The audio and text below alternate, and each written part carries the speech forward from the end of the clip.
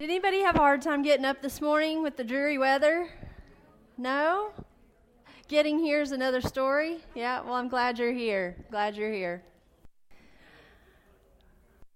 All right, how's the volume on this? Can you guys back there, Jill, Marilyn, can you guys hear me? All right, so can we give our sponsors a hand? Can we give them a hand this morning?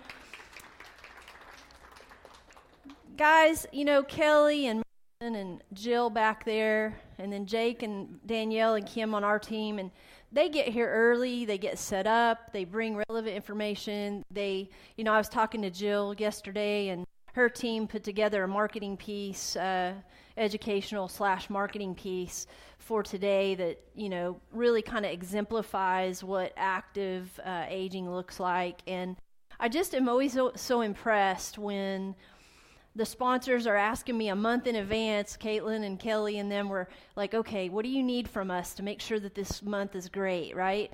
And I just want to say thank you to you guys for not just being here, but being partners in what we do and really taking this very seriously, because what we do is important, yeah? Awesome. Thank you guys very much. Yeah.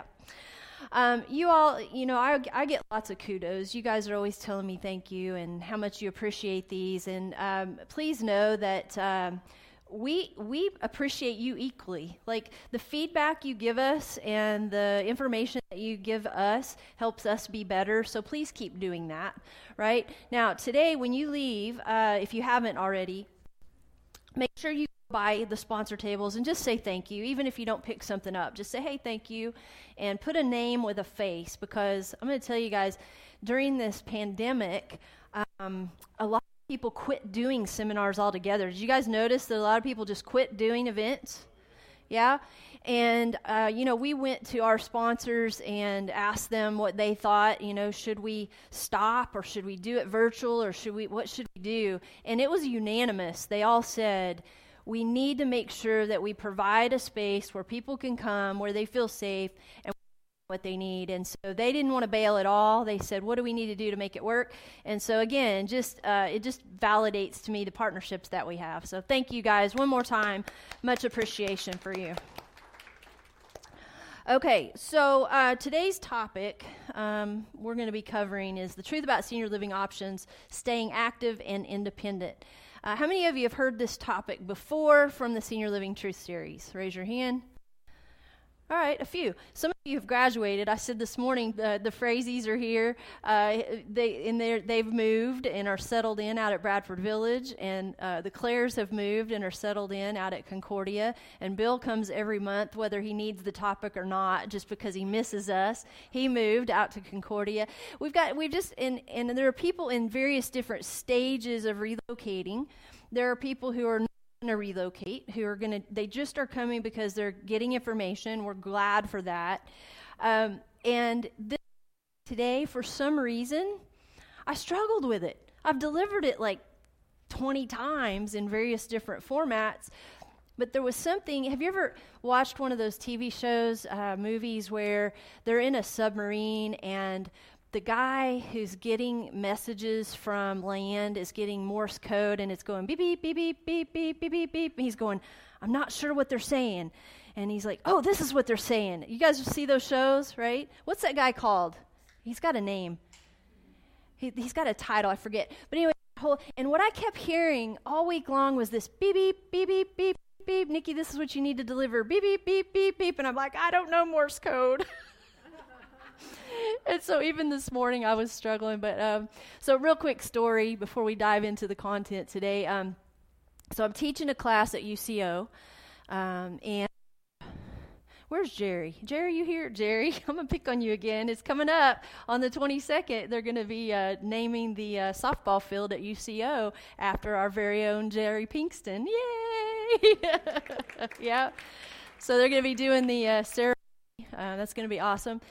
And so I'm teaching this class. It's general psychology, mostly freshmen. There's a couple of sophomores and maybe a junior in there, but mostly 18, 19-year-old young people, a few 17-year-olds actually that are concurrent students that are in high school, but they're taking this class for college credit. So, and I stood there the first day of class, not having taught young people at that age in so long, right? I'm used to dealing with retired people, right? People who know way more than I know. And I'm standing there in front of this room of 17, 18, 19-year-olds, and I'm thinking, oh, crap, they don't know anything, right? I mean, seriously, it was that moment where I thought, I'm on the hook here. Like, what they learn from me is important. It's like, this is new information, and if I don't do a good job, then... And I thought, oh, maybe this is not my audience. At least you guys have discernment, right? Like, you know whether to listen to me or not. They don't know. And I thought, you know what? Okay, so I did a little moment of reflection, as I do regularly before each class, and I said, you know, it is not my job to teach them everything they need to know. It is not my job to provide them with all of life's secrets or wisdom, thankfully, because I don't have it all. It's my job to create a space for them to learn and to take away whatever information is that they need to make hopefully informed, educated decisions for themselves, right? And so I told them this, and I shared that with them at the first class. They have no idea what that really means, but that's okay.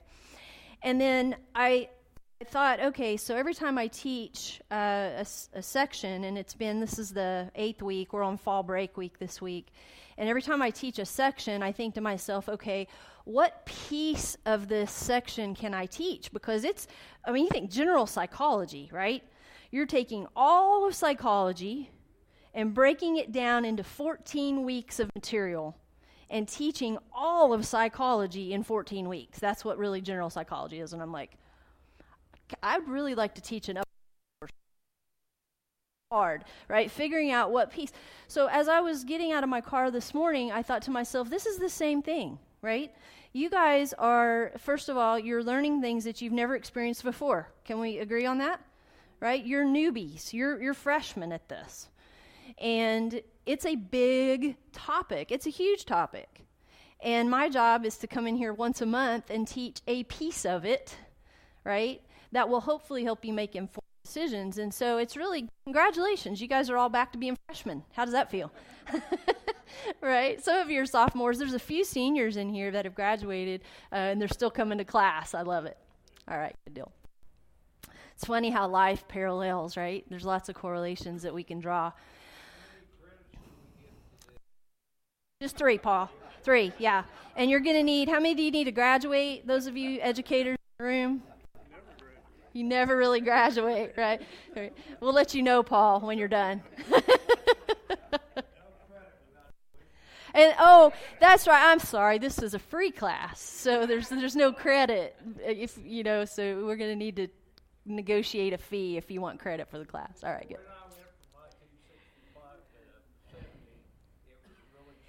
Okay. Well, I will happy to match that rate for you. All right? Yeah. All right. Good deal.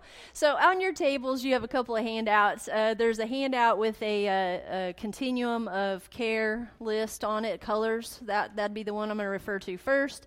And then you also have a handout that is just a list, a directory, if you will, a description of different types of senior living options. And we've given that to you before. Those of you who have been here and heard the topic, it has been modified slightly. Not a lot. So if you were to go home and say, I already have this, take the old one and throw it away and put the new one in its place, because there are some changes to it, just minor ones that I've made. And as things evolve, and I will say too, things have evolved, and I'll talk about that as we go through this continuum, because when Chris and I started helping people downsize in about 1999 to 2000, it was very different. Most of the clients that we moved were moving out of a house they lived in for a very long time into assisted living. And when I say assisted living, I mean truly assisted living, like mansions at Waterford, right? Or Jefferson's Garden. Not independent living, not senior living communities, but assisted living, meaning licensed nursing care. And since then, it's interesting. Here we are, 2 decades later, and the majority of our clients are moving into independent living, senior living options, okay? Whether it's like at one of our CCRCs that has an independent portion of the campus, or if it's a standalone independent living. Here's an interesting note, though. You ready? Same age. Same age. So before, we were moving people that were, generally speaking, late 70s to early and mid 80s from their house into assisted living. Now that same age group of individual is moving into independent living. I want to talk about why I think that is and what some of the evolution of that is as we go through some of the slides, okay? So independent living, interdependent living, and dependent living. These are my words. I was trying to figure out a way to describe the differences between the types of living options. And today we're talking about living independently and active, right? How to do that. Not just about housing, but about a lifestyle, really. And next month, we're going to be talking more about the dependent types of living arrangements, which are assisted living and in-home care options. And we're going to go into those next month. But for purposes of today, I wanted to start out with, where you live now. Most of you live in your own home that you've lived in for a long time, or maybe you built or bought as your forever home at some point, right? You downsized and now you're in another either single-family home or condo or cottage or patio home, whatever the case may be. And that house is yours. Everything about it is yours. When the air conditioner goes out, it's yours. When the yard needs to be mowed, it's yours. When the tax bill comes, it's also yours, right? All of those things are your responsibility, yeah?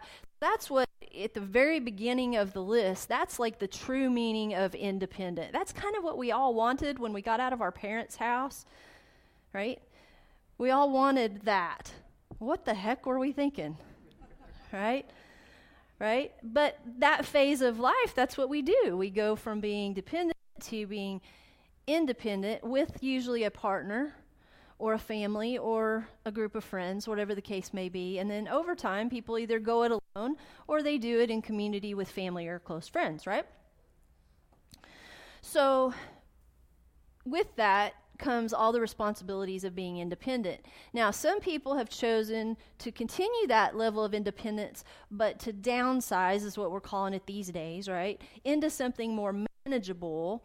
And usually that looks a lot like your own house with a few differences, meaning somebody's doing the yard for you. You're paying a fee, like a homeowners or condo association fee, and somebody's taking care of the yard work. Somebody's taking care of the trees that need to be taken out because of the storm. Somebody's handling the roof if it needs to be replaced, right? All those things are being handled, yeah? I pulled up on our street this week in our condo complex, and there was a big hole in the front of one of the condos, and you don't see that very often. Our place is pretty well maintained. You don't see a lot of construction stuff happening. Big hole, big piles, mounds of dirt, and Chris is on one of the committees, and he said, well, I got to go home and check on those guys are there working on that leak, right, Chris? Is it a sprinkler leak or a city main? Oh, okay, great, yeah. Okay, so, here's what hit me. I'm leaving, and I'm driving out onto May Avenue, and I'm thinking, we moved into this place because we didn't want the hassle of any of that kind of stuff, and Chris joins a committee to where he is still showing up to meet the tree guy, and the plumber guy, and the roof guy, and the concrete guy, and I don't know how many guys there's been. Don't clap, Paul. I'm not giving him a... But it occurred to me, and I'm just going to say it because it's on a lot of people's minds, and I don't think it gets talked about much, but when you think about the psychology of that, and it's not just men, it's women too, but I'm going to say more so men than women still need some level of a responsibility in their life and something to take care of. Am I accurate in saying that? There's some part of the psyche of a male who was brought up to take care of the household. That was their job. It was to make sure things worked. It was to make sure things were maintained. It was to make sure that, the home was well kept and all those things. And sometimes that's hard to give up. And so moving into a maintenance-free community is almost like a compromise, right? It's a compromise. I still have some responsibility. I'm not giving it all up. I'm just going to give a little bit of it, the part that I don't like anymore so much, and I'm going to hang on to the other parts, okay? That's how you might look at that. The women in the room are going, I just want to be done. I don't want to deal with that stuff anymore. I don't like meeting the tree guy. I don't like meeting the roof guy. I don't like meeting the plumber guy, right? How many of you, is that true? There may be a few women in the room that do. If so, raise your hand. If you're the anomaly in the room, you love that stuff, raise your hand. Not in this room. Nope. Doesn't surprise me. We are not raised to be responsible for those things. What are women raised to be responsible for? The family, cooking, keeping, sure the house is clean. I can't tell you how many women, when Shannon or myself or Jake make an appointment to go see someone, and the woman of the house is the one making the appointment, she'll say, oh, well, I need to clean up before you come. I need to make either they've cleaned or the housekeeper's cleaned before we come. And I'm like, really? Like, don't worry about it. But we do, right? You do. You dust things off, clean things up, you have the carpet shampooed or whatever it is. To whatever degree you do it before people come. And when you move to a 55 and older or maintenance-free community, do you still do those things, yes or no? Yes, of course you do, right? So women in this scenario are not getting a compromise. They're not getting a break, just so you know. So for the couples in the room who go, the men say, let's just move to a 55 and older community where we don't have to handle the outside maintenance. And the women go, wait a minute. Those guys don't come in and dust. Those guys don't come in and make the beds in the morning. And they certainly don't come in and make lunch for you when you get back from the golf game. You follow me? So couples in the room, sometimes there's that lack of conversation, but there's this sense of turmoil underneath. Is like, okay, 55 and older neighborhood sounds pretty good, but wait a minute, my job is going to be the same. The only difference is now I've got to unpack all that crap and get it put away and get resettled. That's not worth the hassle. But let's fast forward. Let's jump to the next section, okay? So those are the first two kind of options. Current house, where we live now, or something easier. Then there is what we refer to as a CCRC. I know we have some new people in the room, so Continuing Care Retirement Community, CCRC, Continuing Care Retirement Community. I think on your list it's the third one, right? Yeah, third one on your list. And this is kind of the next, what I consider, option for people who want easier both things inside the house and outside the house, and still have all the independence and all the things that you could possibly want to do. You can still do. You just have options. So that's exactly what some of our education partners are. So Spanish Cove, Bradford Village, Concordia, and there are others that are not necessarily sponsors, but there are others. And so what they kind of offer is, okay, look, whether you're single or coupled, if you move to a CCRC, they have patio homes, they have cottages, they have apartments that you don't have to deal with the exterior maintenance. You don't have to. It's handled. And guess what? They also have people who will come in and help with housekeeping. And they have meals. Now, at the independent level, they don't necessarily offer 3 meals a day. Some might, but most don't. Most are 1 or 2 meals a day. And so for the women in the room who it's absolutely, you are so sick and tired of having this conversation, honey, what's for dinner? You look at your loved one and you say, I don't know, look at the menu. Right? That's how that conversation goes. And Chris and I, we've only been married 20 few years and been together about that long, and we're already sick of that conversation. And by the way, he helps cook and clean, so it's not like I'm doing it myself. It's just we're sick of having to make the decision about meals every day. You guys feel that? So what the CCRC communities have done is they've said, we're going to give people the option. They can cook if they want. They have a kitchen. They can eat at the restaurant if they want. They can do that. Or they can have the meal delivered to their house. That's better than Uber, right? And it's available. So when our friends Jean and Rick moved to Dallas to the CCRC down there, I said to them, how's the restaurant? Are you liking it? Well, they moved kind of in of the pandemic, and so their restaurant was not fully open. It was kind of partially open. And so what they were doing was they had a limited menu, and they could go down and they could pick from the menu and then come down and either pick it up and take it to the room, have it delivered, or they could eat there. And I said, how's the food? And they're like, oh my gosh, it's wonderful. Like, we get too much. That was her comment. She says, we get too much. I said, well, what do? She says, I put it in a to-go container. I take it back to the room. I put it in the fridge, and we have it for lunch the next day. I said, great. I said, well, what do you cook? And she said, yogurt and fruit in the morning. That's the extent of her cooking. And she goes, and that's just because he wants it. I just soon have cereal, right? But they have the option. And so, and then, of course, 3 times a week, depending on what's going on in their life, they go out with couples that they've met there, and they have dinner out. So they'll go to a restaurant, which means now they have a bank of food that they haven't eaten at the community that they can then either eat later, or like when we're there, they go, oh, well, we have a credit on our account because we ate out. Why don't you guys eat with us?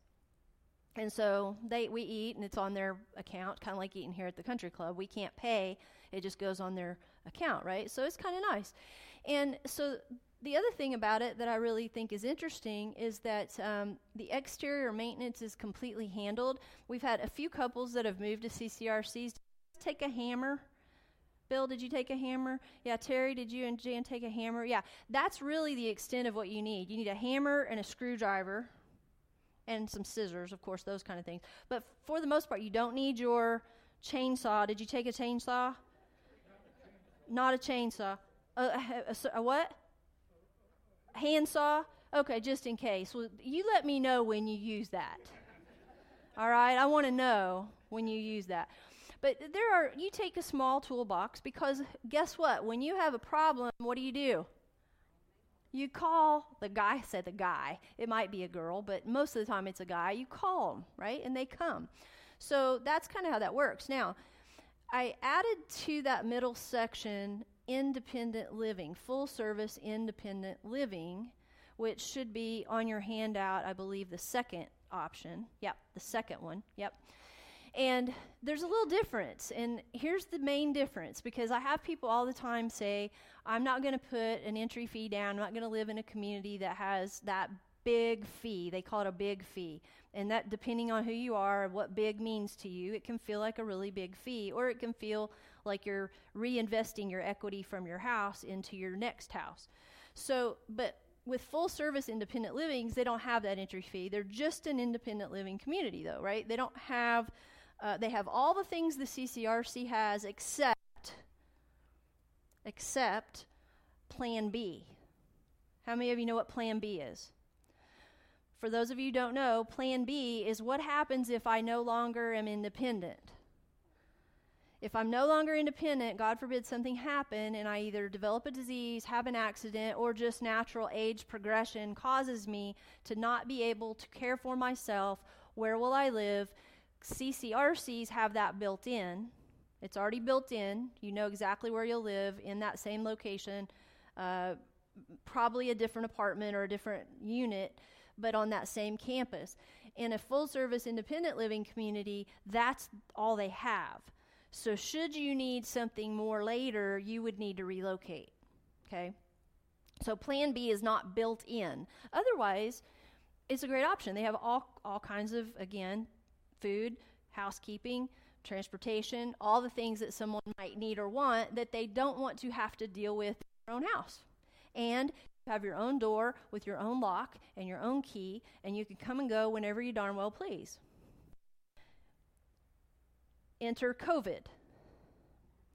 All right, so here's the dilemma that we ran into during COVID. Every community handles this differently. Some communities locked down completely and said to people in their independent apartments, you can't leave. If you leave, you will quarantine when you come back. Okay?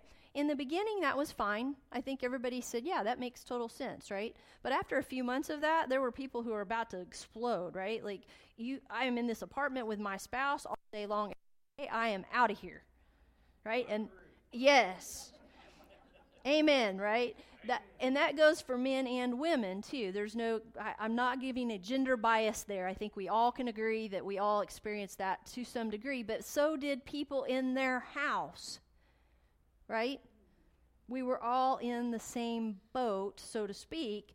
The difference being, in a community setting, there's more oversight, and people were really kind of insisting on it, right? Now, some communities didn't. Some communities more on campus, you had a door to your patio or whatever. You could come and go at your discretion, but they just asked that you not come into the community common areas, right? Does that make sense? Now, at those communities, they're still doing meals, and guess what? They were delivering those meals to your door. So instead of a person in their house, like we were, having to go get groceries enough for the week so that we can make meals and deal with that, right? These were people who were going, let's see, what do I want for dinner tonight? I'm going to call down and tell them what I want, or I'm going to fill it out and put my menu under the door in the hall like you do at a hotel sometimes, and then they're going to bring it to me at this designated time span, and guess what? They had meals delivered to them. Okay, so there was a convenience factor there. Now, you're going to hear everything about food that you can imagine hearing. I know I have. I'm sure you guys have. Some people went, oh my God, the food was amazing. Like they went all out. Matter of fact, we got extra because they wanted to make sure we were taken care of. And then I have other communities who said the food was bland and not great and wasn't well plated and all that. Across the board. Right? So you have to ask. You have to ask lots of questions to find that out. But here's the thing. They got their food and they had food available to them. They didn't have to go out. I know the communities that we have here, all of them did some really interesting things. Like I know that they were taking orders from people and then their staff would go to the grocery store and get groceries for them and bring it back to them as part of the deal. Like they didn't charge extra for it. They just did it. And a lot of communities were doing those kind of things. So it's kind of like living in a small town. And if you're from a small town, you either love that idea or hate it. Seriously, right? Because you don't know if you're going to like your neighbor or not, and they may still be your neighbor, yeah? Okay, I'm from a small town. And I didn't like always people knowing my business. But you know what? When I was sick or had surgery or needed something or had a baby shower, guess what? They all showed up. Does that make sense? So there are trade-offs to everything. So when we start talking about assisted living and memory care and long-term care next week, what you're going to hear is something a little bit different, and that is that you're going from what I consider to be independent, completely independent, which most all of you are now, to interdependent. So if you move to a community, regardless of the type of community you move to, if it's called an independent living community, I still consider that being an interdependent model, right? You're going to give and you're going to receive. They're going to give. And it's going to be, you're going to work together to stay independent. Fair enough? So what is truly being independent? The definition of independent, what I'm hearing from people now that are retired, what does it mean to be independent? Not to be in a nursing home is what they'll usually tell me. I consider myself independent if I don't need long-term care. Isn't that interesting?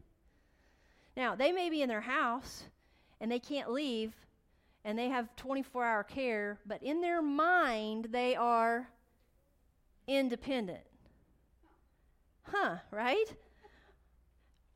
Because somewhere along the way, we have equated living in our own home with being independent.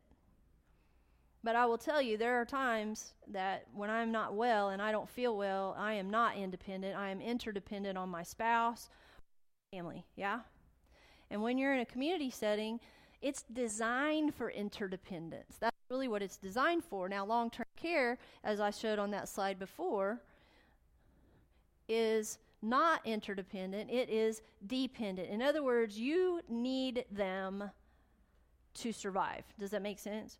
Okay, when you move into long-term care or even assisted living, and I'm going to just touch on this, we'll deal with it more next month, but assisted living used to be what independent living is now. Let me explain. Assisted living originally was created for people who needed something that wasn't their own home, but wasn't nursing care. It was in the middle. It was they could still get around, they could still do things on their own, they could still handle their own affairs, but they needed a little help. They needed some meals provided. They maybe needed transportation because they had some problems that they couldn't drive anymore. But for the most part, they got up in the morning, they got dressed, they went down to have breakfast, they came back, they went and did their business, their personal affairs, they came back and took a class in the afternoon, they went to dinner, movie night that night, and then they went to bed, they got up the next day and did it all over again, right? Now, assisted living, for the most part, you guys, is what nursing care used to be. Assisted living is when you can't do those things anymore, and you need somebody to get up and come meet you at your room and help you put your socks and your shoes and your pants on, help you hair, and then help you down to breakfast, and then help you get to wherever it is you're going the rest of the day before you go to bed at 4. And I'm not exaggerating.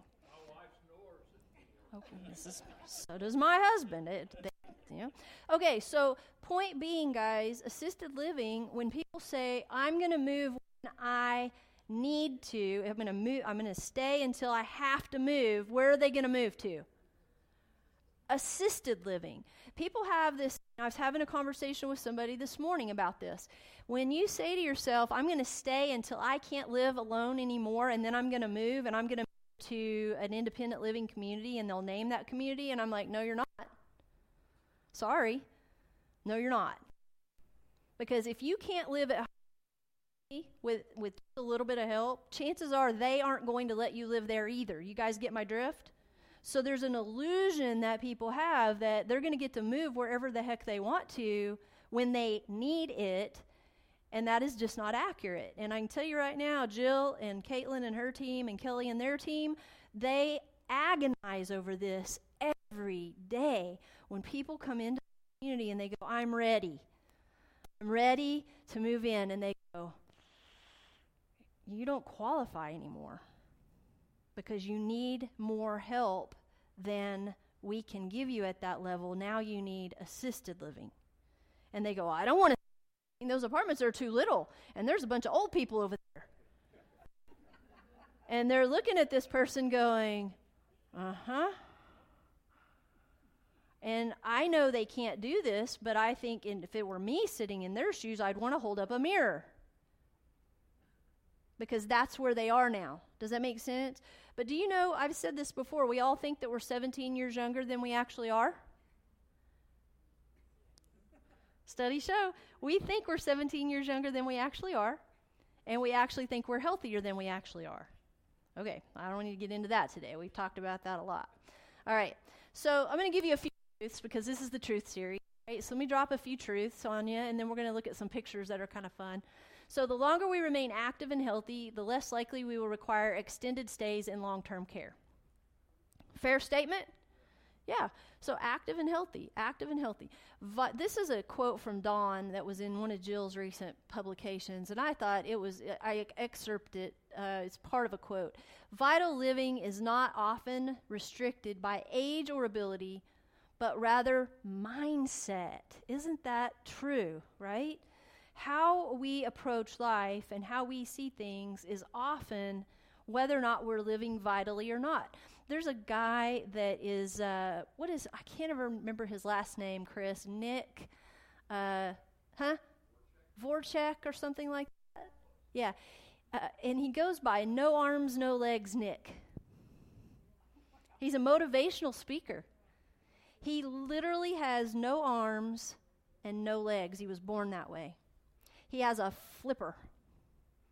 It's like a partial foot. And he sits on the trunk of his body, like here, on a table with this little flipper. He calls it a flipper. And he can move like this with his little flipper. But he has no arms. He has no legs. And he is amazing. He's funny. As a matter of fact, he tells a story. He said one time, when he was traveling around the country, doing events, he talked one of the flight attendants into putting him in the baggage compartment above the seats. And when his team came on, they opened it up to put their bag in, and he went, "Wah!" He goes, I thought it was funny. He recently, in the last few years, got married. And as I understood it, they were having a child. I don't know. I'm assuming that has happened. I don't remember how long ago that was. So, guys, is he living vitally? Yes or no? Does he have every reason in the world to have not? Right? Yet here he is, and he attributes a lot of that, obviously, to his family. So we have a choice, is my point in this, right? So what keeps people from doing this? What keeps them from living vitally? I'm going to talk about these. And I'm going to read the list, and then we're going to talk about a few, and then we'll go back to the list. But so here's what we see, and here's what the research shows, and we all know it, so you don't even need researchers to validate it. But who you surround yourself has an impact on how you live, yes? If you live around a bunch of people that don't do anything or just sitting around or have negative attitudes, that's kind of how your life looks. Personal attitude, your outlook on life. Bad habits or lack of healthy habits. So some people have bad habits, but some people just don't have good habits. Does that make sense? Okay. And then complacency or lack of purpose. We see this a lot. A lot of people have retired and they're struggling to find purpose. They're struggling to find some place that they can plug in. And so they're not living vitally. They're just kind of going along with things. Circumstances, of course, can have an impact on how we're living in the moment.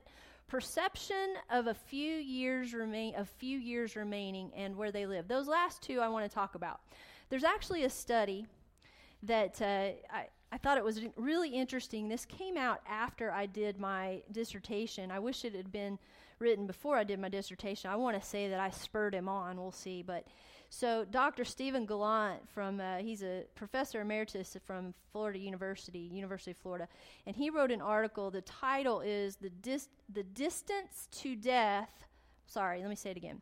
The Distance to Death Perceptions of Older Adults Explain Why They Age in Place, a theoretical examination. He looked at the theories of basically aging. He looked at it and he goes, what is keeping people from downsizing or moving, in his words, right?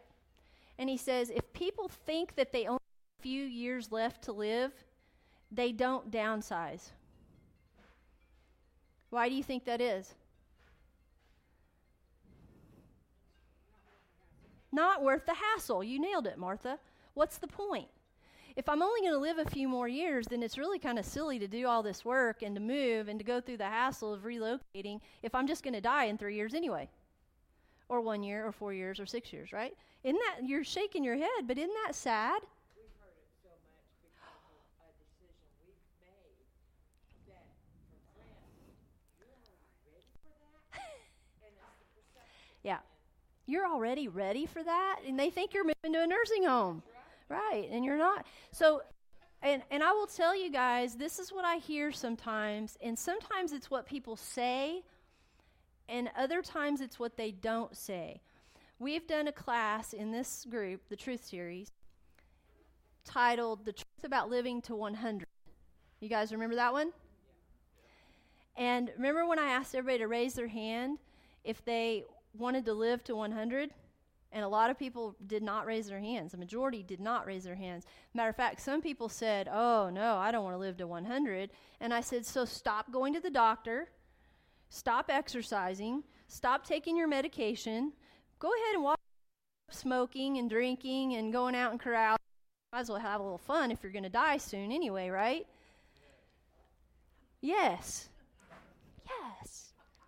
Hey, Jake. Can we ask them to stop doing what they're doing in there with the ice, please? Thank you. So I think that what I'm hearing people say is they have contradictory beliefs, don't they? And you have to examine this for yourself. There are people who believe that, they may have heard me say that and decided to stop on their own. So they have contradictory beliefs where you want to live longer and healthier, but you don't think you're going to.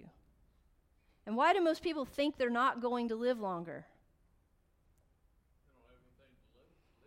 They may not have anything to live for. That's certainly something, yeah. They've just they're done and I'm ready to go. Whenever God takes me, that's fine. But there's another reason too. What do you think it is?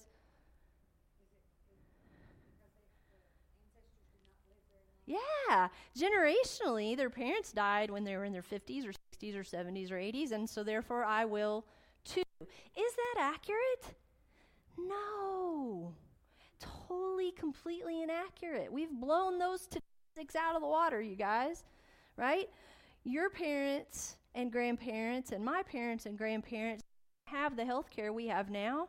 They did not have the medications we have now. They did not have the knowledge we have now. And by the way, they lived off of lard, right? My grandmother, the reason my family had heart disease isn't because it was genetic. It was because every meal we cooked with Crisco. And we dipped food in it, and we cooked everything in this big pot of goo that is called clogged arteries, yeah? And all my life I thought, well, God, I'm cursed because I have this heart disease in my family. Do you know I have really good arteries? And I don't eat Crisco. We use it to keep rust off of our grill, not to cook with. You guys get it? So if in your mind, and I think you have to do your own self-examination here, if you think in your mind, I only have a few years left, I'm 80, and I hear it a lot. 80 is the magic number, by the way. I'm 80. Take me any day. Any day. Any day. 81, happy birthday to you. God's going to take me any day. Gotta go any day. 83, 84, 85, 86, 87, 94, 95. They're still here, looking at their watch, going, God's going to take me any day. When are you going to move? Well, there's no point in moving. God's going to take me any day now. I should become a comedian. I got lots. Right, but we laugh, but isn't that true? How many friends do you have that are doing that? They're sitting in their chair with the remote going, yeah, there's no point in dieting now. God's going to take me any day. So the perception of a few years remaining, it impacts every decision we're making. Whether you know it or not, now you know it, and you have to make decisions based on knowing it. Does that make sense? The last one is where they live. Now, that happens to be my department. So we're going to talk a little bit about housing. Where you live and how you live matter. Can people live in their own home and be perfectly healthy and vibrant and active? Say yes. Yes, the current home you're in. Are there people living in the home same way, not active, not vibrant? Yes? Okay, so where you live is important, but how you live, regardless of where you live, is more important. So I want to show you some steps for how to live vibrantly. This is completely based on statistical research through academic journals and our experience as people in the industry, watching people like you every single day who do or don't do certain things. So some of it's research-based and some of it's anecdotal, and I'm just going to combine them because we don't have time to go into all the details of it, okay? So step 1, reduce your space. Reduce your space. What does that mean? It means going from a house that has too many rooms to a house that has the right number of rooms, and whatever that is for you. It means going from a lot with massive trees and lots to mow and ponds and lakes and pools and things that you no longer need or use that are just taking up energy and space that you need for other things because your priorities are changing. Reduce your footprint, okay? The second thing, let me talk about this. So we talked about your residences, so I'm just going to flip through these because I think we already talked about them. But even if you're going to stay in your current residence, go ahead and remove items that don't serve a purpose anymore. Go ahead and start clearing out the clutter, right? Go ahead and start doing that. Or move to a smaller place, and that then requires you to do it, doesn't it? Right? It requires you, when you downsize, to get rid of the extra stuff that you no longer need or benefit from. Then there are independent living options like senior communities we just talked about. And CCRCs that we just talked about. But with all of these, what does it say on the bullet points, on every single one of them? The first bullet point is what? Get active and either engage or re-engage. If you're going to stay where you are, we used to do a talk, years ago, decades ago, before we started this Truth series. It was called Downsizing Made Easy. And one of the points that we made was, for every friend that you lose, you need to replace them with 2 more. Now, somebody may pass away, somebody may move, somebody may get married, and now they have a partner and you don't see them as often. There are lots of reasons you might lose a friend, right? And if you lose one, you need to replace them with 2 more. Otherwise, you end up with how many? 0. Right? And what do we need when we need help? We need people that are in our lives, right? This is why Villages OKC was born. I mean, it's why it was created, because people, regardless of where they live, need a community of people. And so you have to engage. And for some people, and others, this is really hard, yeah? I'm going to take a survey and be honest. For how many of you is it really easy to go out and engage and talk to people? Raise your hand. That you don't know. Raise your hand. About 1, 2, 3, 4, 5, 6, 7, 8, 9, 10, give or take, 11. Okay, I could talk to a fence post. I mean, this is not a problem. All right. Now, how many of you would say it's really hard for you to do by yourself? Raise your hand. That should be the rest of you, by the way, in case you're not sure. Now, others of you are pretty good at doing this if you have someone with you, a wingman, if so to speak, right? Which oftentimes is your spouse. Your spouse is the one who pushes you or makes the social calendar and then gets you there, and then you do okay, right? But it's the getting there part that's hard, yeah? So regardless of your relationship status, by the way, reducing your space is easier and more enjoyable and less costly, by the way, when you are healthy and in control of the situation.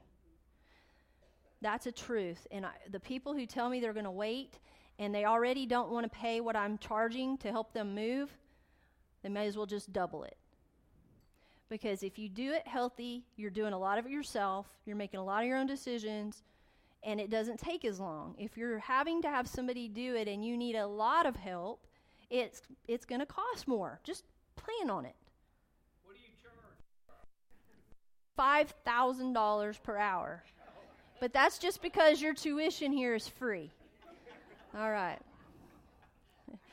All right, so this is step 2. Reduce risk. Reduce risk. Even if you're going to stay in your own house, reduce risk. If you have a 2-story house and all your bedrooms are upstairs, you need to find a way to make your bedroom downstairs or get an elevator. Because where do you think most falls happen? Nope, not the stairs. The bathroom. But the second most likely place is the stairs. Yeah. And so stairs are not good for people who have mobility challenges. We know this, right? And so at the very least, reduce risk, and then reduce excess clutter. Clutter, I almost combined these two, but I changed it. I separated them.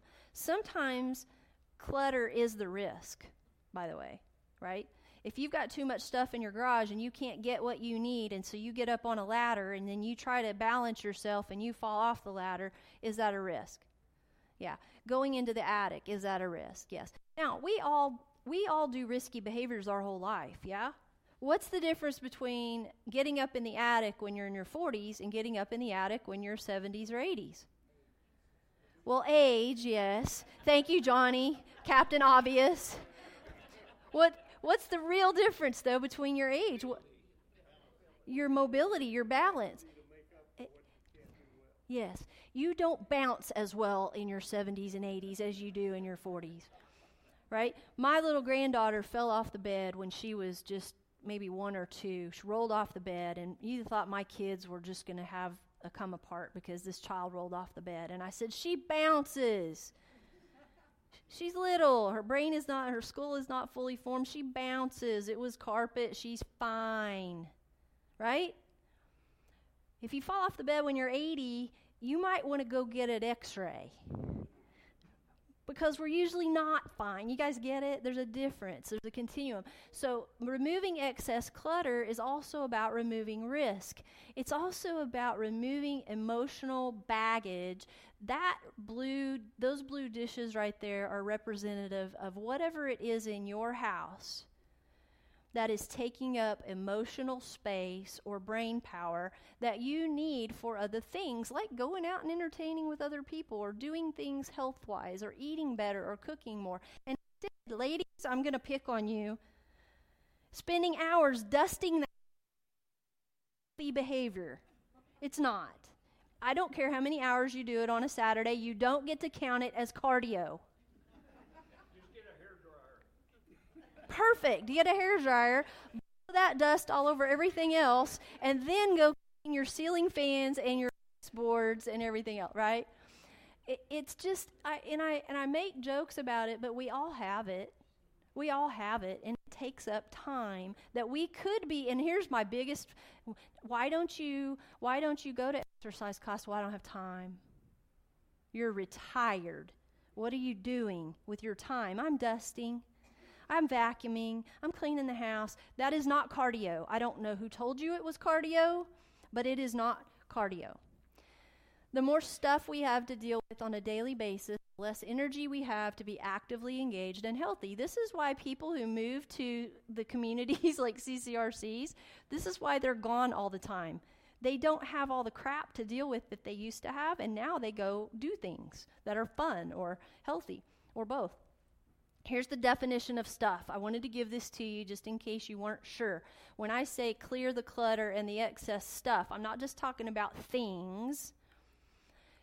It is things, but it's also caregiver responsibilities, household chores, home maintenance, home repairs, fears and concerns about all of the above. When you have stuff, can you get rid of all of those? If you're a caregiver, can you get rid of that stuff? No, right? That's going to be there until it's not. And can you get rid of fears or concerns about that stuff? Not until you've dealt with it, right? So this is the fourth step: increase engagement. Increase engagement. So we've reduced space, we've reduced excess clutter, we've reduced risk. Now we're going to increase a couple of things. We're going to increase engagement. I'm probably preaching to the choir because you guys are here, right? You're the engagers. But how many people do you know are not, right? And you've tried to drag them here, or you tried to drag them other places, and they won't go. And so this is the when you get the recording of this seminar today, this is the one you send to those friends, okay? Because those are the people we worry about. They're not engaged, they're not active, they're not doing things. So just for the record, I don't know if you can see in here, but I think there are some people from the audience in these pictures. Raise your hand if you're in one of those pictures. Yeah, Johnny, you're in the, yeah. You guys not in that picture? No? Okay. So this is Brad, huh? They were there, but I think they missed the photo. They missed the photo? Okay. Caitlin's in there. All right, this is, Caitlin was in which particular play was this, Caitlin? Steel Magnolias. Caitlin is an actress. She's an activity and event person by day and an actress by night. And so she's in the theater, and so a lot of the people that live at Bradford Village went to see the show a while back. And then this group up here on the top left is the Dragon Boat teams from Spanish Cove, who recently medaled. Two of their teams medaled.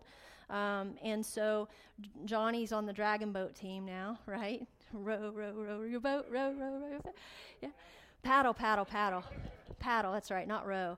And let me tell you guys, I went out there, Chris and I did for the first time to watch those guys a couple weeks ago, and holy moly, that is a workout. I had no idea how much of a workout it was. So they're engaging. Oh, yes. Okay, so Martha, yeah. So let me tell them this story. Martha said they had 2 or 3 90-plus-year-olds on their teams. Okay, so we get there, and Chris and we had missed the first race, but we were there for the second one. They were just loading into the boats at the dock. And I get down there, and I'm getting to see the action. And Debbie, who is the Activities and Wellness Director at Spanish Cove, was there kind of cheering them on and getting them in the boats and making sure everybody had what they needed. And it was quite a production. And so she finishes what she's doing. They're getting ready to shove off. And Debbie comes up here where we're all at, Jill and Dawn Blos and some of them, and she goes, I said, who are they racing? She goes, oh, that's the Healthy Living Center. And let me tell you what they did. They reduced the age limit for the boat. They have 55-year-olds on there. And we have 90-year-olds on our boat, and we're going to kick their butts. I mean, she was like committed. And I said, you sound like a bunch of sophomores in high school. They raised the age. They have a sophomore on their team, and they're not supposed to have any sophomores on their team. But it was competitive, and they did an amazing job. And lots of trash talking. And they won. Of course she won. And I will tell you what was... by 0.6 seconds. Can you believe that? Right? Do you think these guys are competitive at all? And you know what's interesting? I thought, oh, they have this dragon boat thing. They go out there and they row. First of all, that boat's only this wide. And so you got 2 rows of people on this little bitty tiny boat sitting next to each other. And they're rowing on one side. Paddling. They're paddling on one side. And you got a person in the front of the boat who's playing a drum, the cadence, right? And then a person in the back. And what's the person in the back doing? The steerer. And it's quite a production. Now, we were watching after their race. There were some high school kids racing, 2 people per boat going, and they weren't dragon boats. They were something different. I forget what they call them. Rowboats. Kayaks. I don't know what they are. So they're cruising down the river down there at the Oklahoma River, and they're cruising along. There's 3 boats in a row, and this one team, these girls, they were going, and they were probably 2 boat lengths ahead, and all of a sudden they get to a certain point and they just go bloop. So the boat just tipped over, and I kind of had to look and go, what just happened? It's kind of like when you're going along and you hit bottom on a boat in a lake or something, and you go, the water was low, and you hit bottom. I said, there's a high spot in the river, because those girls just went bloop, but there wasn't a high spot in the river. But if you row just slightly off, that boat tips over, and I understood that the boat had tipped over recently on the Spanish Cove crew. But when people retire, you guys, if they're not retiring to do something, and they're only retiring from something, what happens? No sense of purpose. Depression. Health goes. Yeah. So some people are really good at pre-planning for that. Like they know that they're going to go into something. Others, I think there's a misconception, and this is true for men in particular. You know, your whole life, your identity has been tied up in what you do for a living. And then you stop doing that for a living, and the question is, well, what do I do now? Right? And then you add to that, you move to an independent living community or a CCRC, and now you're no longer in charge of the house either. Now you really do have free time. And you have to evaluate, what is life going to look like? What's the deal? If you're only going to live 2 more years, what difference does it make? That's what's going on in your mind. So I'm not saying that's what I'm saying. I'm saying that's a mental chatter. But guess what? 98, 99, 100. There are people living well into 103, 104, 105 regularly now. 116 and 17 is definitely outside the boundaries of the bell curve, right? But there are plenty of people living to 100. So here are a few truths. People who move voluntarily versus by necessity or coercion have a more positive outlook, engage more, create social networks, and remain healthier longer. I did a little research on the centenarians, people who live beyond 100, and did an article in the major magazines of I think it was 14 centenarians. those 14 centenarians, about half of them were still active and engaged and doing things on a daily basis, and they were most of the time living in some sort of a senior community. Not assisted living, not nursing, but independent and active at over 100. Those who wait until they're ready to relocate, usually if they have a health crisis, unfortunately, they no longer can live where they want to live. So really, what do we have to do? We have to do less of this, right? Less of this, the TV watching, and more of things like this. Pickleball. Who here's in pickleball? Bill, that's you, right? Pickleball? Is that pickleball? What is that? That is you. I beg to differ, but that's you. Who knew? You didn't know you were going to be here. Yeah? All right. You just went the one time, you didn't like it? No? Okay. Then here's the group, right? And there's Bill over there going, I don't like it. I'm not doing this anymore. Here's the dragon. Those are the boats I was talking about. So that's one of the teams there on the left, same team there on the right. This group on the right, these guys these are World War II veterans, yeah, Jill? And Spanish Cove arranged for 7 of them, is that correct? To go fly on this biplane, which is amazing. So on the far right there, Mr. Kelly, he's one of our clients that went on this. And so guys, these are the things that are being arranged for people. Now, I don't know about you, but I doubt most of those people would have arranged for that themselves, yeah? That's something that kind of has to be almost a group effort to be done. And then the parade on the left just cracks me up, like the 4th of July parade. That was Bradford Village, wasn't it? Yeah. Yeah, annual parade. And they dress up, and it's a party. I'm pretty sure there's alcohol involved in that. Maybe. All right. So this, and for those people who are not going to go out and row down the Oklahoma River or get in an airplane, there are other things. Like there's tons of art being done at all these different communities. The Wellness Center does art. There's people doing floral lessons on how to put arrangements together. This is the outing that they did at the, what's it called, Blue Zoo, right? Is that right? With the birds? Yeah? Yeah. And they go in and just engaging in something new and different. Like, think like a kid, right? You're retired. You get to be like a kid again if you want to be. Or you can keep acting like a grown-up and be boring as all get out as if you were still working for a living, right? And Paul, you're never boring. I'm not worried about you. Yes. All right. So then there's Laura. She's a master gardener, and that was the day of her move. She was planting flowers in her backyard in her patio home. These guys on the right are volunteering. This is Caitlin's groupies on the right with her team on the left. Now, Caitlin, the ladies on the left in that picture, are those residents at Bradford Village? Yeah, they are. Yep. Yeah, right? Do you have a show coming up? Yeah, we do. Yeah, perfect. So, grab that mic, Jake, real quick. I'm going to go to the next one, and then I'll have you tell them about them. So I want to talk about this, and then I'm going to have Caitlin talk about her show.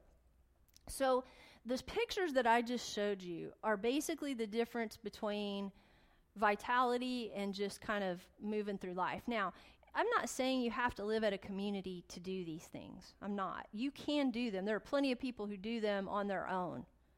The problem isn't those people. The problem is the people who are not doing them, okay? And it doesn't have to be, like I said, you don't have to golf. You don't have to do the athletic stuff if you're not athletic. But if you're a bookworm, go to a book club. Because community is about engaging with people, right? We are designed as people who should engage with others. And again, preaching to the choir. But this is the analogy I came up with. The cruise ship on the left is what Jill is always saying. Spanish Cove's like living on a cruise ship. You have all these options, and there's 100 things that you can do. You don't have to do any of them. Nobody is going to go wake you up out of your bed and make you get dressed and go to any of these activities. But they are available for you to sign up for and plug into if you want to do them. And then on the right is kind of what most of us do, and that's a bareboat charter. It looks pretty. It sounds peaceful. It sounds like a good idea. But guess what? It's like you're on your own. You got to figure out where to anchor. You got to figure out how to anchor. You got to figure out how to get food when there's no marina. And God, I hope you really know how to sail, because that's a sailing cat, And if you don't know how to sail, you're in trouble, right? So you have to know it. Now, Chris and I love to boat, and when we go, we bareboat, right? He loves to be the captain. We went to, where did we go where we had the captain? When we were in St. John, no, where we went the last time, St. Martin. And the guy, basically we went on a day trip, and the guy captained the boat, and his son and a crew, they had 4 crew members total, I think, with the captain and 3 crew members. They had a chef on the boat, and he wasn't just a cook, he was a chef. And oh my gosh, this lunch was like beyond belief. I'm like, why do we do bareboat again? Why? Right? Why? The captain took care of everything. Chris paced the whole time. Paced. Because he didn't know what to do with himself. Because he's used to being in charge of steering the boat, right? Finding the anchorages and all that. And I said, Chris, are you not enjoying yourself? He said, oh no, this is great. He could drink. This is the first time I've seen him drink that much on a boat in a long time because he wasn't in charge. He got to have a good time. And I think what we forget sometimes, including just in boating, I think we forget that while it's great to do that, it's also nice to have somebody else in charge of the ship, yeah? Right? Give somebody else the right? And then increase your healthy habits, you guys. Absolutely. We've got to increase our healthy habits, whether it's food or whether it's exercise. Now, every single community out there, not just the people sponsoring here, every community out there has some sort of exercise program. Some are more robust than others. Some are more what I would call educated than others, like they have people who are trained on staff to do it. Others are just people there to make sure you're pedaling, right? That kind of thing. So it depends on what you need and want. But the other thing is that what I've noticed, and this is so true, I'll go to people's homes, meet with them, and what happens is because making meals is such a pain and we're so tired of it and we're so bored of it, we do instead. We order out, we eat fast food, or we snack. Thank you. We snack.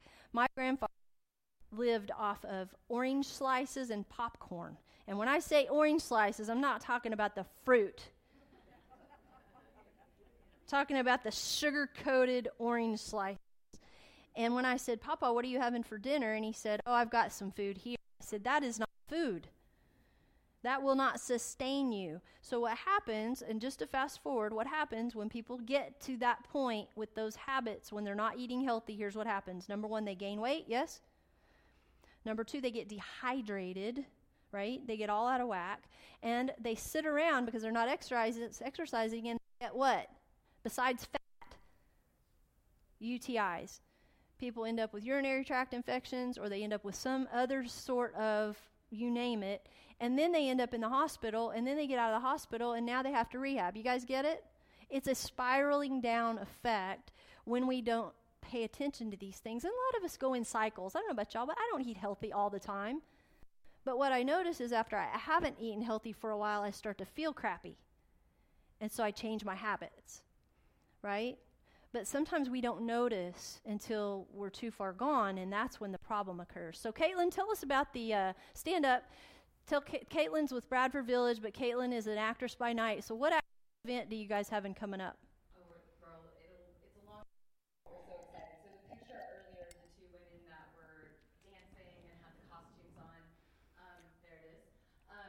That was from our very first show. It's Broadway Hits, and my coworker and I wrote an original script, and we produced a full-length, like hour-long jukebox musical. So a jukebox musical is the script is original, but we use favorite songs from that everybody loves and knows.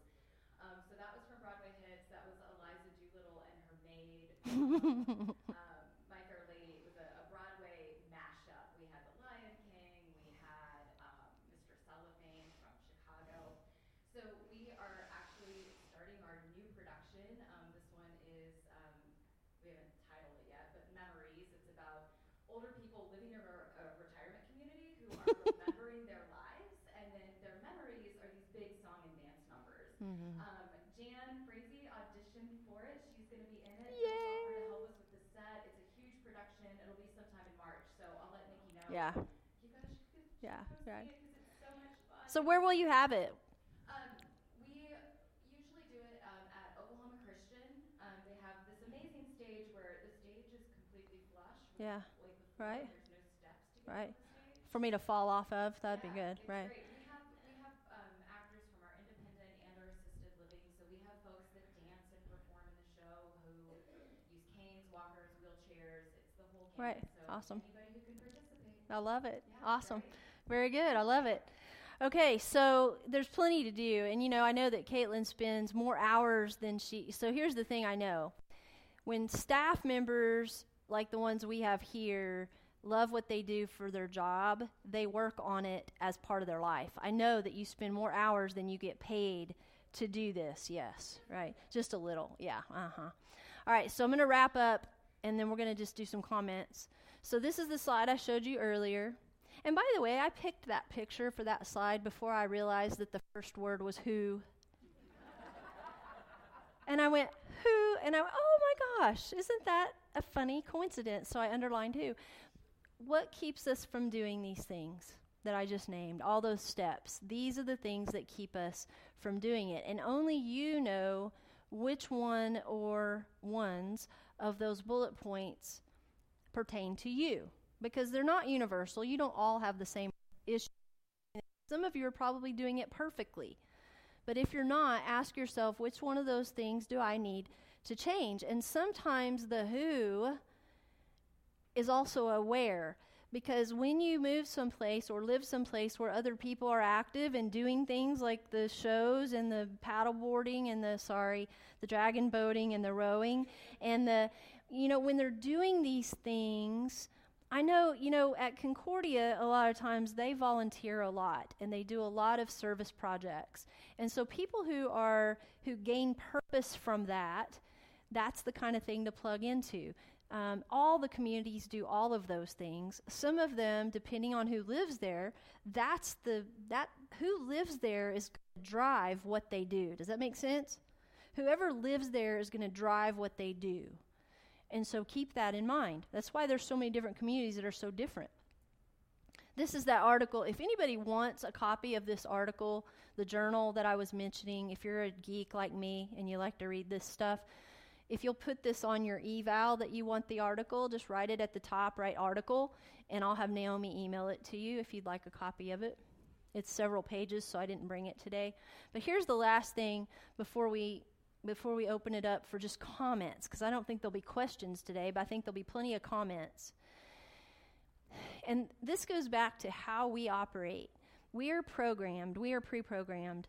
We are born pretty much a blank slate with some DNA, but at the end of the day, we have learned and developed beliefs and values and made decisions based on our experience, yes?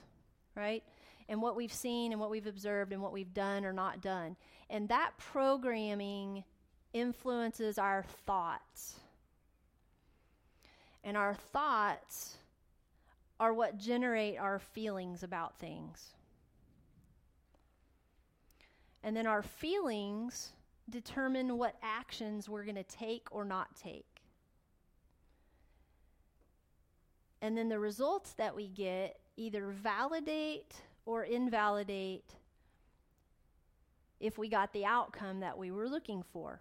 So let me give you an example about housing, just because that's my territory, right? So, programming. Only old people live in senior living communities.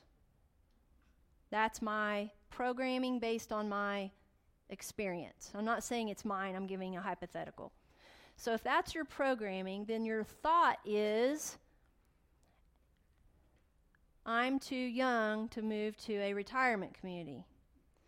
And then if your thought is, I'm too young to move to a retirement community, your feelings about retirement communities are positive or negative?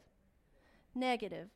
So your action will be to either avoid them or put them off until you are old enough or in condition enough that you have to move there. Because that's what happened in your programming, right? So then you wait and your results become this. Now I'm old and I'm frail and now I'm moving into a nursing home. validation. See, that's how it works. Okay, now let's look at the opposite.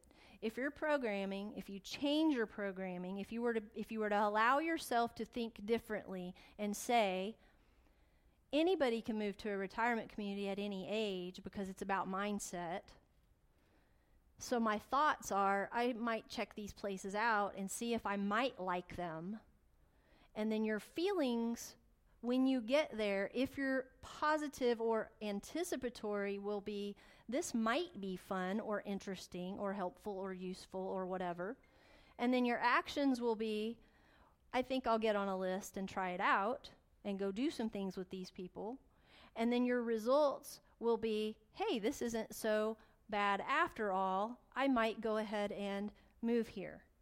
And then you move there and you go, see, I was right. Anybody can move to a senior community at any age. Do you see how the cycle works? So where does it start? With programming. You've got to acknowledge, and this isn't just about housing. This is about health. This is about relationships. This is about everything. It all starts with what we're programmed. And I'll tell you, my dad, I love him to death. And he never, ever, ever would have meant any harm by it because he's a very positive person. But I've had to reprogram a lot of my thinking because it's not accurate. It's not helpful for me. Does that make sense? Right? And by the way, we're all programmed. We all are programmed from the time we are born to the time we die. We are programming. And we're programming others and not even realizing it, right? Those 19-year-olds sitting in my classroom, they're very, very, very scarily influenceable, right?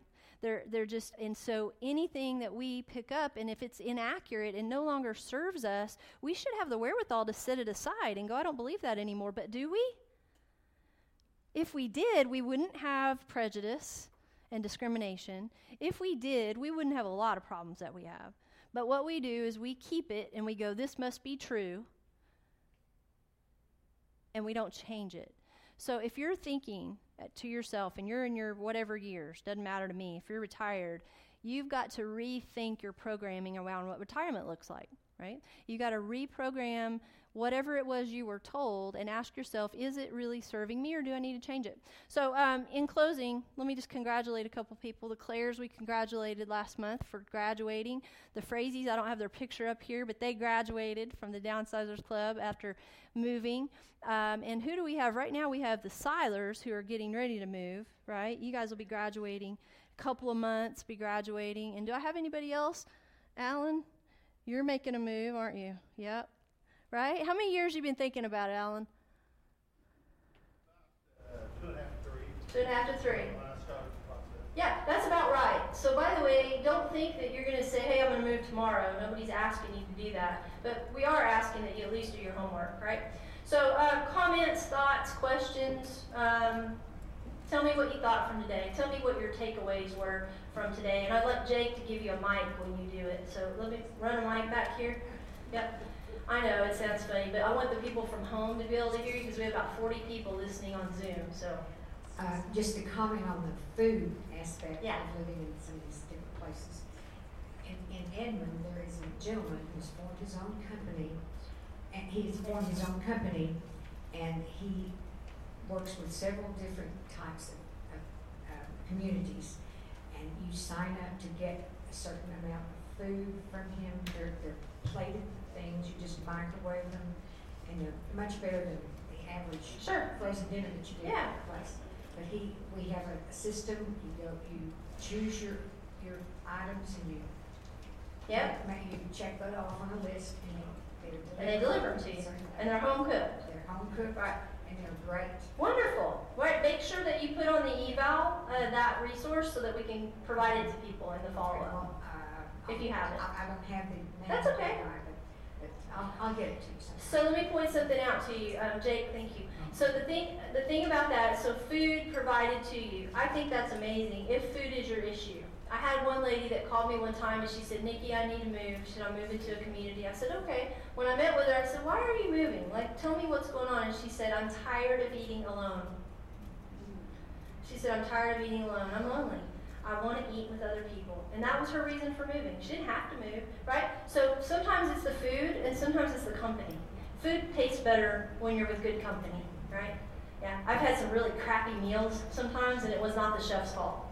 All right, good. What else? Hang on. I know. Yeah. I just have a comment about the wording of how we look at things. Yeah. We have a lovely older daughter. At the beginning of the pandemic, things were in shortage and stuff. And so she posted about this couple that had a need. And she described them as an elderly couple. Uh-oh. The more I read about it, she was talking about me and Johnny. Oh And my gosh. And it's the conception Yeah. of what elderly in my mind was and her wording was. And it was totally, different. Now, she has adjusted that thought because of the process that Sure. Johnny and I are going through. But it is that concept. And she's in her 40s. And so 30s and 40-year-olds are Right. Their perceptions are different. Our That's right. program. And so You gotta look at your cell phone all day. but anyway, that was just Yeah, a thank comment. you. It was real, the wording. The wording matters. The first time I recognized it, because I've been doing this for a long time, and so I've known that, right? Like I'm very conscientious about it. But I went with my dad to a doctor's appointment that he needed me to take him to because he was not well. And so normally I wouldn't do that, but he asked me to go. And the physician said to him or to us, "This is the prescription that I'm gonna write because it's indicated for elderly." And I looked at my dad and I looked at her and I said, "He's not elderly." And she goes, "Well, according to medical pharmaceutical research, he is elderly. 65 and older is elderly." And I was like, "Oh, that's ridiculous." We've got that term ingrained in so many of our society's things that elderly, the perception of elderly is different for everybody. Yeah, thank you for that. Yeah, anybody else want to comment or just an aha something? Betty's back here. Jake, they're going to keep you running, right? So this time somebody on this side should be the one that comments, right? Yeah, Betty. Hi. I just had hand surgery on Monday on both hands. Oh my. And So Jake, hold that mic for her. I stayed home on Tuesday. And yesterday my daughter ordered me a blood pressure cuff and then called and fussed at me because I didn't let her know I picked it up. Oh. Well, I said I was busy having Chinese food and I'd get around to you later. And my point is, I also text her and said, to let you know that I'm okay. I went to the chiropractor, I went to Walmart, I went to the wellness center, and then I went and picked up my Chinese food. Now I'm home, so if you want to give me a call. And it's to let them know, and I'm 73. Right. Yeah. And so I let them know that these little things don't necessarily keep us down. That's right. Yeah. And then she finally said, "Well, Mom, I'm just glad you checked in." Right. Yeah, and so in all fairness, and Caitlin, you want the mic? In all fairness, guys, we have to educate, right? You have to educate, because especially if they don't live near you, that's the other thing. If they don't live near you, then all they're focused on is what they think they know. And if we're not educating them on the reality of it, I read one of the articles on that article that I was telling you about with the centenarians. One of the persons was 100, and I can't remember if it was, I think it was female. She was 100, and her son owned a business, and she went to work every day in her son's business, and the comment in the article was that, "And I'm treated just like everybody else. I have accountability, I'm on staff here, and I provide them with feedback as an employee, and he treats me like an employee." Now that's an interesting dynamic, right? Right, so if she's 100, how old do you think he might be? He could be 80 or 70, right? So I think it's interesting. So it's not about age. This is not about a chronological thing. This is about a circumstance. This is about how we live. Mike, Caitlin, you have the mic? Yeah, Nikki, I was just thinking, like, when you were talking about getting involved in different types of events, there was this great study. There's a psychologist, Gene Cohen, who did this huge creativity and aging study. And they had a bunch of average 80-year-olds enrolled in different creative projects. They joined theater groups, they joined choirs, they joined painting classes. And I thought was interesting was not only did people have better report of, better mood and better mental health, but they also had better physical health outcomes. Their heart health was better, they reduced taking pain medications. So doing things like the show or the pickleball club or the dragon boat, like those things are actually good for your physical health as well, and that's why these things are so important as you get older and as you continue to age. So that study was sticking out to me when you were talking about staying so involved. I love it. And so let's say too, for instance, let's say you're not able to do the rowing. I got it right this time. Gosh, darn it, it's paddling. Paddle. I'm going to write it down. Maybe I'll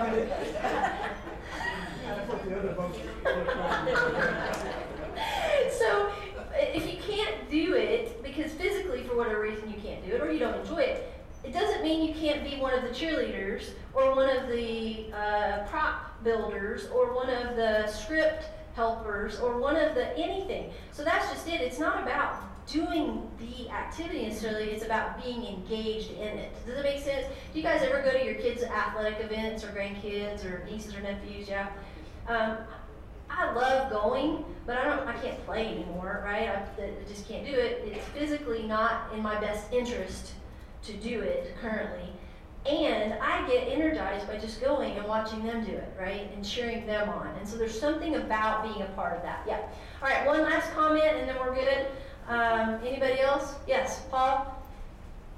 Well, hang on, Paul. I'm all right.